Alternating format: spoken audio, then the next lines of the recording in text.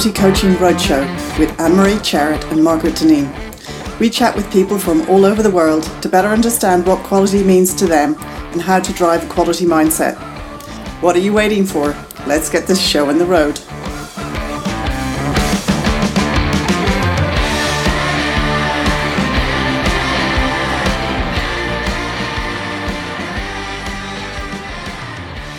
Hi, Sahar. Hi, welcome to this podcast. We're really excited to have you as the first person on our podcast to talk about quality coaching. You are a quality coach at Atlassian. So why don't we first start off a bit about your background? How did you get into quality? Thank you, Anne-Marie, for having me. I'm really excited being your first guest. It's an honor. About my background. So I started my career as a software developer. For about 5-6 years, I was a developer.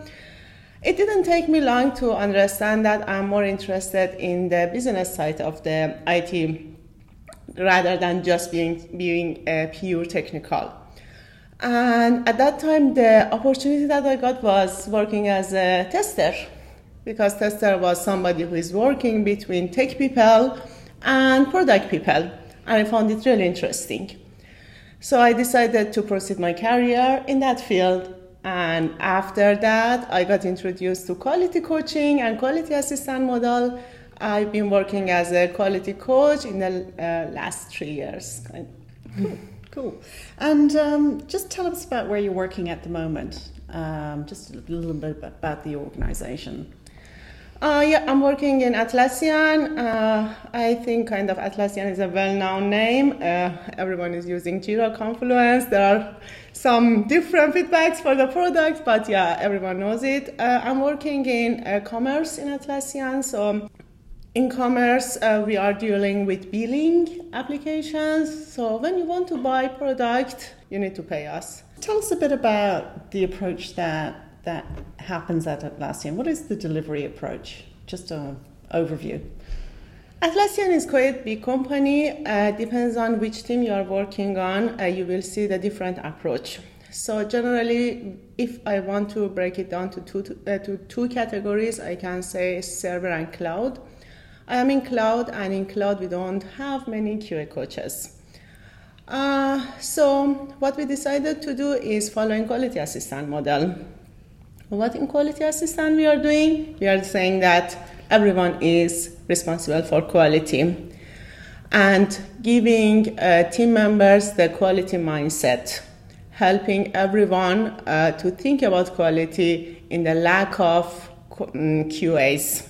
But it doesn't mean that we don't need QAs. We need QAs for coaching and reminding people of importance of quality. Okay, so when you say QA, what does that stand for? Is that quality assurance? No, it is quality assistance. Quality assistance, so it's quite different. Yeah. Because we cannot, quality assurance is a old model of quality that we were using in waterfall model. It was at the end of the cycle. When you look at the SDLC, always we have testing after building, which is, I think everyone agree, a bit late. And I really want to emphasize that testing is different with quality. In quality assistant model, we are saying that we want to spread quality to the left, start as soon as possible. Testing is only fixing bugs which already produced or slipped in the production. But in this model, we want to prevent. We believe that prevention is better than cure. Okay, so we're talking about actually how can we prevent the bug before it even gets created. Exactly. If you don't write a bug, you don't need to fix a bug. I guess that's true. So how do you do about that? So what is so different then about that? How do you go about doing that on a daily basis? It's, maybe it sounds really simple, but it needs cultural change. It really needs unlearn lots of stuff that we already got used to it. Okay. So we need to go through unlearn process. So being in Atlassian, I'm kind of lucky enough to developers or people have this mindset, because lots of people in the last 4 years, I think 4 or 5 years, have been heard about quality assistant, and they've been working in this model. But in some companies that for the first time you want to implement this model, maybe you feel some pushbacks. I had that experience as well. It is challenging, but it is rewarding. It is really interesting when after a while you will see that you could change the culture and the number of bugs decreased, your product is more reliable. You will see that, okay, so I'm a winner. I achieved something. Fantastic. If I want to say what is the difference, so if you consider the whole software development life cycle, where we are starting at discovery, designing, requirement gathering. In quality assistant, we are saying that a QA coach should be there at the beginning, working with designer, PM, reviewing their ticket, and even sometimes I participate with designer in customer interview. Oh, right. And so yeah, you're actually there doing customer interviews. Yeah, that must be really interesting, is it? It is. We are doing customer interview, and in customer interview I can hear that exactly what are the pain points. And I can be customer advocate in the team then. When I'm working, I won't rely only on some wording which is written by PM or a designer as acceptance criteria on the ticket, because one part of quality coach's responsibility is asking questions. It's really fun. We are paid to ask questions. I love it. It's true.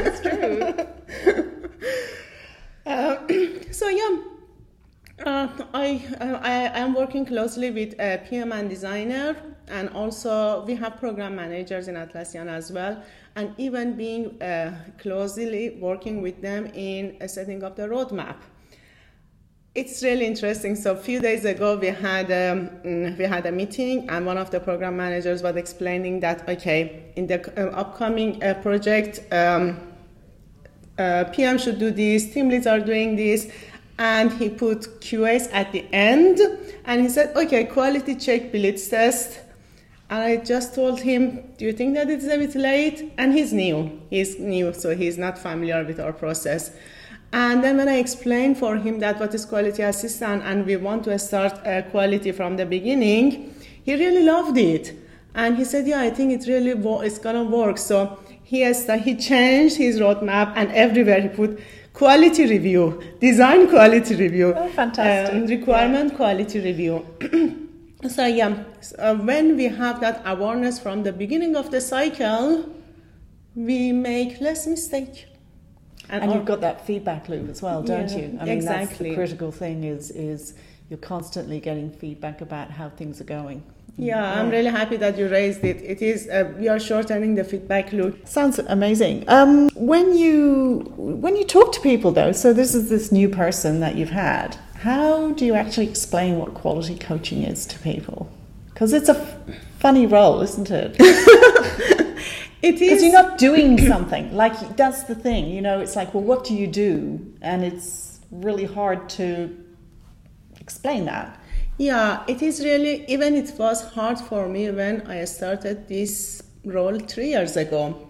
When I got hired in Ansarada, and they told me that you're a QA coach, I told them, okay, what is my ticket? What should I do? And they told me, you are the person who needs to define tasks. You are the person who needs to find tasks. And it took 6 months for me to understand that, what should I do? What is my position about? So quality coaches are not doers. We should have a strategical mindset. So we need to set up processes. We need to find gaps. So we are kind of glue workers. We need to monitor. Sometimes in a meeting you are sitting, you don't have any input, but you are learning a lot. And all this stuff that you learn can come handy when you are doing QA kickoff, when you are writing testing notes, when you are asking questions. So when I want to explain my role for a newcomer, usually I'm saying that I am a person who help team to improve quality, not quality of the product only, quality of the process as well. Yes, I think that's critical, isn't it? It's clearly, if you want actually the product to improve, you have to start thinking about all the other aspects that feed into that product, like the process, like the people that are on the team and their relationships and how they talk to each other. And there's a lot of different things that feed into that final product quality, isn't it? Exactly. Because when we ship a product, it is about human. We want a human who is using it have a good feeling about that. So it is not robotic. So we shouldn't only think about technicality. Yes, that is important. I don't want to say that, put that technical importance aside. But we need to pay attention to human. And what QA coaches are doing, looking at the human aspect of that and finding that as a user, do I really want to use this product?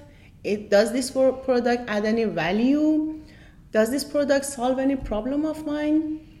So I've seen, we are saying that we are agile. So agile has advantages and disadvantages. One of the advantages is we have a small teams. It's really good. So we have agility, we are fast. But disadvantage is teams become kind of solo. And they are saying that it is this functionality or this service is my team's responsibility. And if that person or another service in another team that we are working closely together has problem, it's none of my business. So what we are doing, we are trying to connect to improve cross-functional team working. So we are trying to increase this boundary. I've seen lots of incidents happen in products in different companies that I've been just because two teams didn't communicate with each other properly. But if there are people who are responsible for that, as I said, they are glue worker, they really want to understand that what are the dependencies. So I will talk about all the steps that we are doing in quality coaching, like QA kickoff.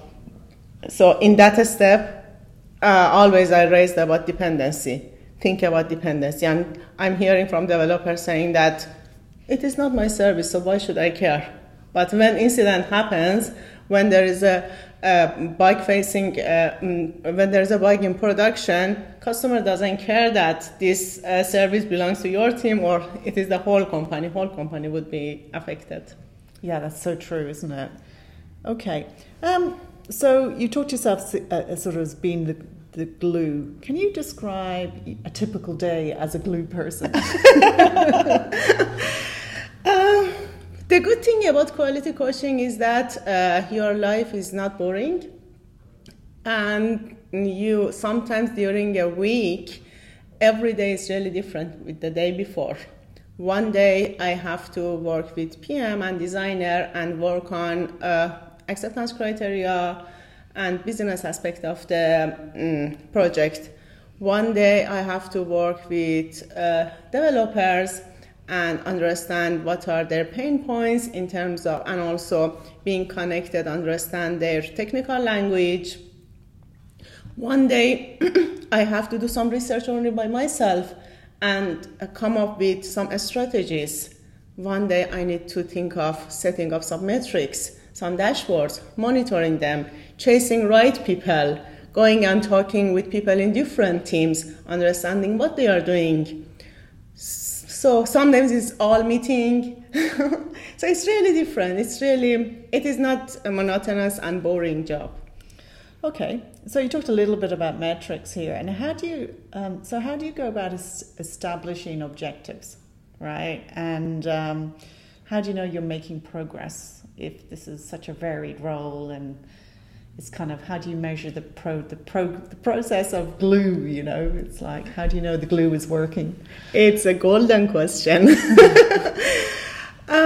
What I do when I join a new team, usually for a few weeks, I just observe. I just observe to find out that what are the existing processes which are settled, and I try to find gaps and compare existing situation with best practices that I know. And then to fill in the gap, I need to do gap analysis. It is really hard for you to do it alone. So it is really good to find a person who is responsible. Team leads usually are the best people. At that time, I start interviewing different people. So I will book lots of meetings. So one-on-one with people, half an hour, 1 hour, with team lead, with team members, understanding what is their feeling, what do they think about quality, what has happened before here, checking the backlog, looking at the existing bugs. The bugs are closed, the bugs which are open, and then finding out that which area of the application has been more buggy, what type of automated tests that already exist. So I try to list down all these things for myself. So just data gathering. After that, I sit with a team lead usually, and I put this in front of them and saying that, okay, based on this, my suggestion is this. For example, we need to improve test coverage. So we need to introduce some third-party tool to help us to find out that what is the existing test coverage, or some areas that we are seeing that performance has problem. So we need to start monitoring performance, and then setting up some goals, considering teams' capability, what is their capacity. We will set goals. And then what I usually like to do is having a quality backlog. So I'm putting all the tickets related to this stuff. I create all tickets and I put in my quality backlog. Okay, so you have your own board that you use to manage what's going on? Yes. Okay. So it can give visibility to myself and all the team members that these are my quality concerns and I want to work toward these things. I talked with my Scrum Master and I told him that I really want to have at least 5 story point quality ticket on each sprint. Okay. So now it is kind of culture. Everyone knows that when a sprint is coming, okay, our QA should have some quality tickets up there. In this way, we will have progress, and then gradually I can monitor that, okay, we are here, where is our baseline, and where we want to get. For example, for test coverage, I want to improve 5% test coverage on each service. And which service has more code smell? I want to improve that much code smell. And after that, I will monitor that the bugs that I used to have from that specific service decreased or not. Have these practices that I've done improve the quality of that specific service or not. Or another thing that I usually do about QA. Let me talk about that first, about QA kickoff and QA demo that we are doing in Atlassian. QA kickoff is when developer wants to pick the ticket. We want to make sure that they have a proper understanding of the ticket in terms of business aspect of that and knowing how to test it, because now we are saying that QAs are not testing for you. You are responsible for testing. So before they start, they need kind of support. Okay, so the developers are going to be doing all the testing. Yes. Here. Okay, so you're not doing any testing. There's no testing there on that side. So they're responsible for all the testing. They are. Okay. Yes. Right. Yes. QAs are not doing any testing. We can do some exploratory testing for ourselves, but no one is counting on us for testing. We are not responsible for that. So because we don't want to be gatekeepers.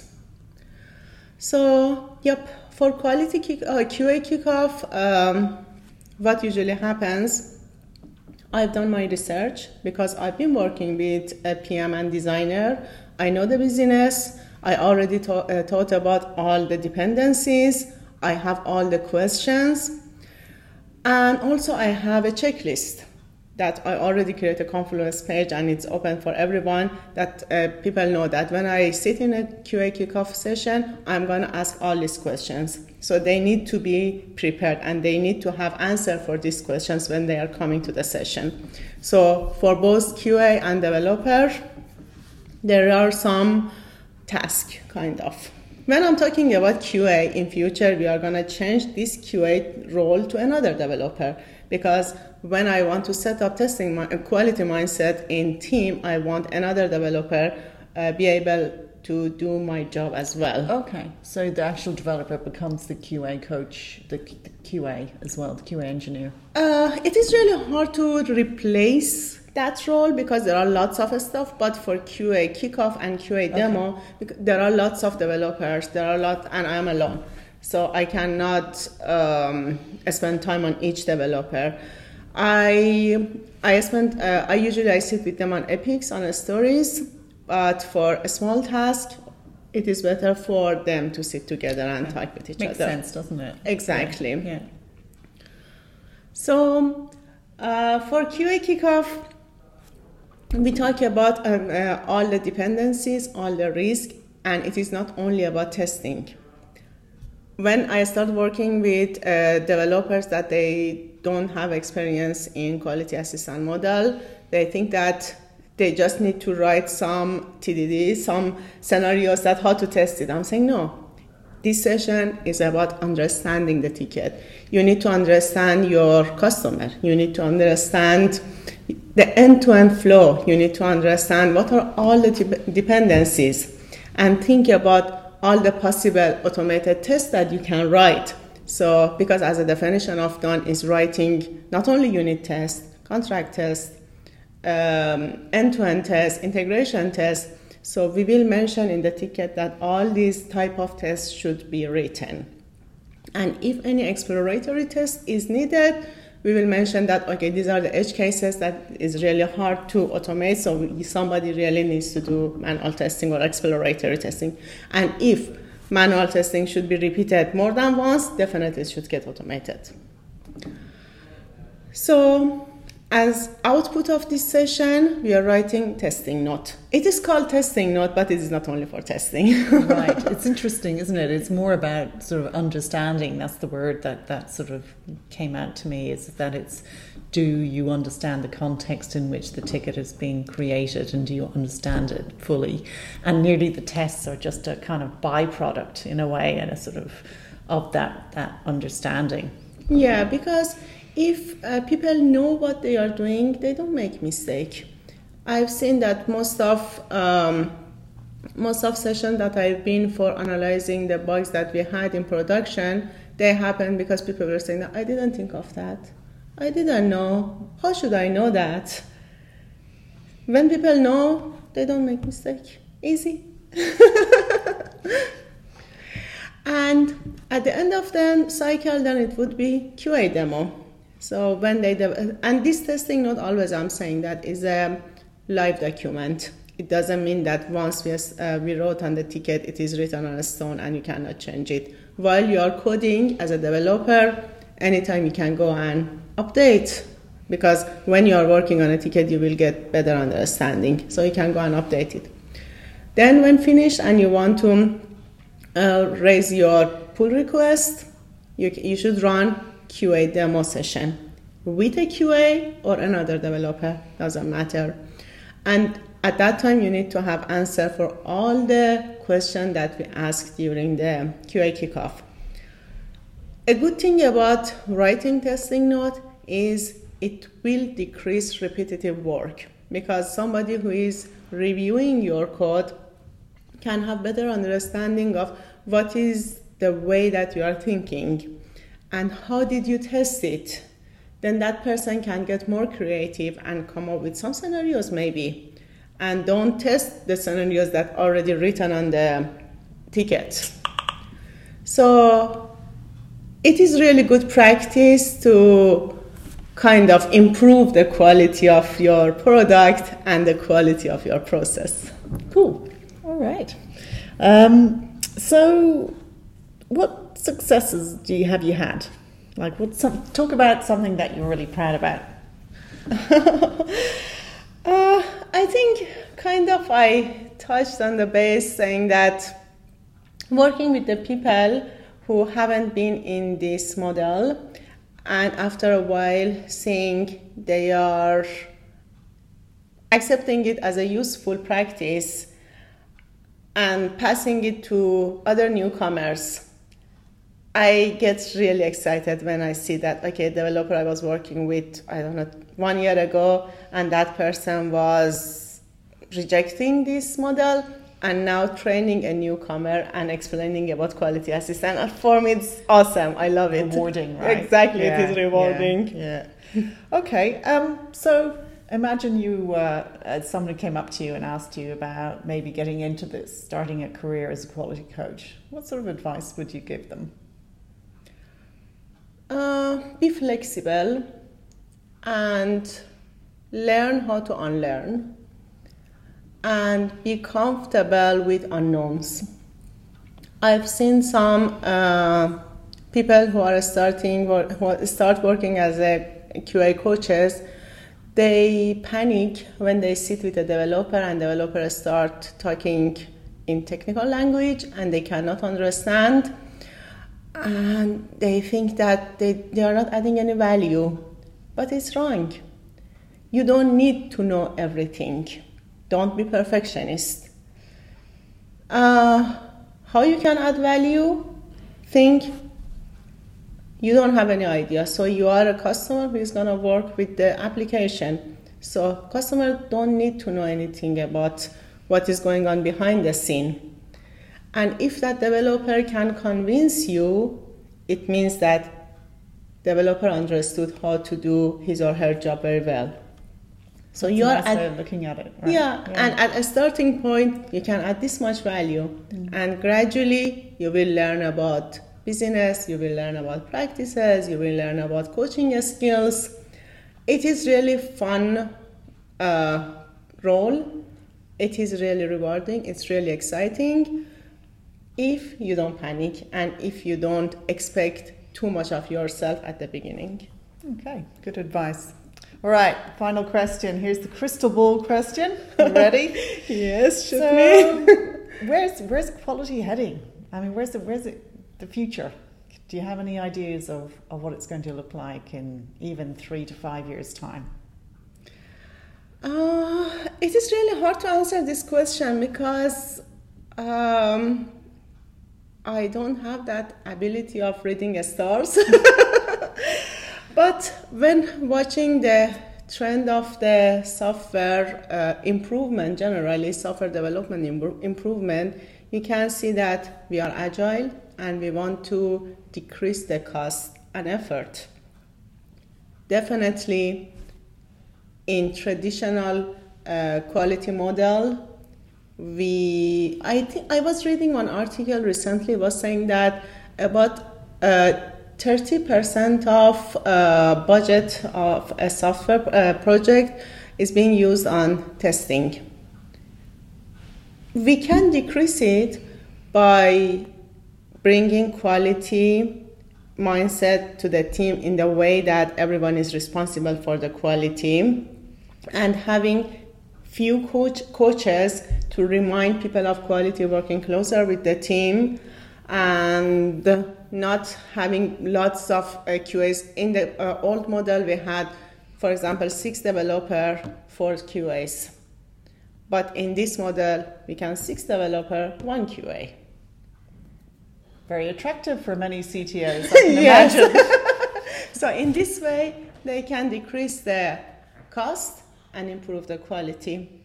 I think it is kind of wise. If I was a CTO, I was going through this direction. For me, it strikes me that it's about the rework, isn't it? I mean, if you think about how can I reduce that rework, if every time I have to go back and fix a bug, that is the rework of the product. Every time I have to go and change the product or change an aspect of a feature, that's even more expensive, right? So if I can do those changes, remove that amount of rework and reduce the rework, as early as possible and as much as possible, then that will reduce the cost. That's where the cost saving, I feel is, isn't it? Exactly. Yeah, you rephrased it in a perfect way. Yep. Yeah.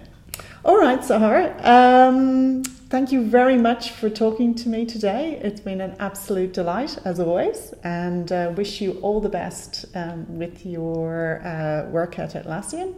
And thanks for your time. Thank you for having me. It was really fun being with you during this recording this podcast, and I hope we can have more quality coaches. Absolutely.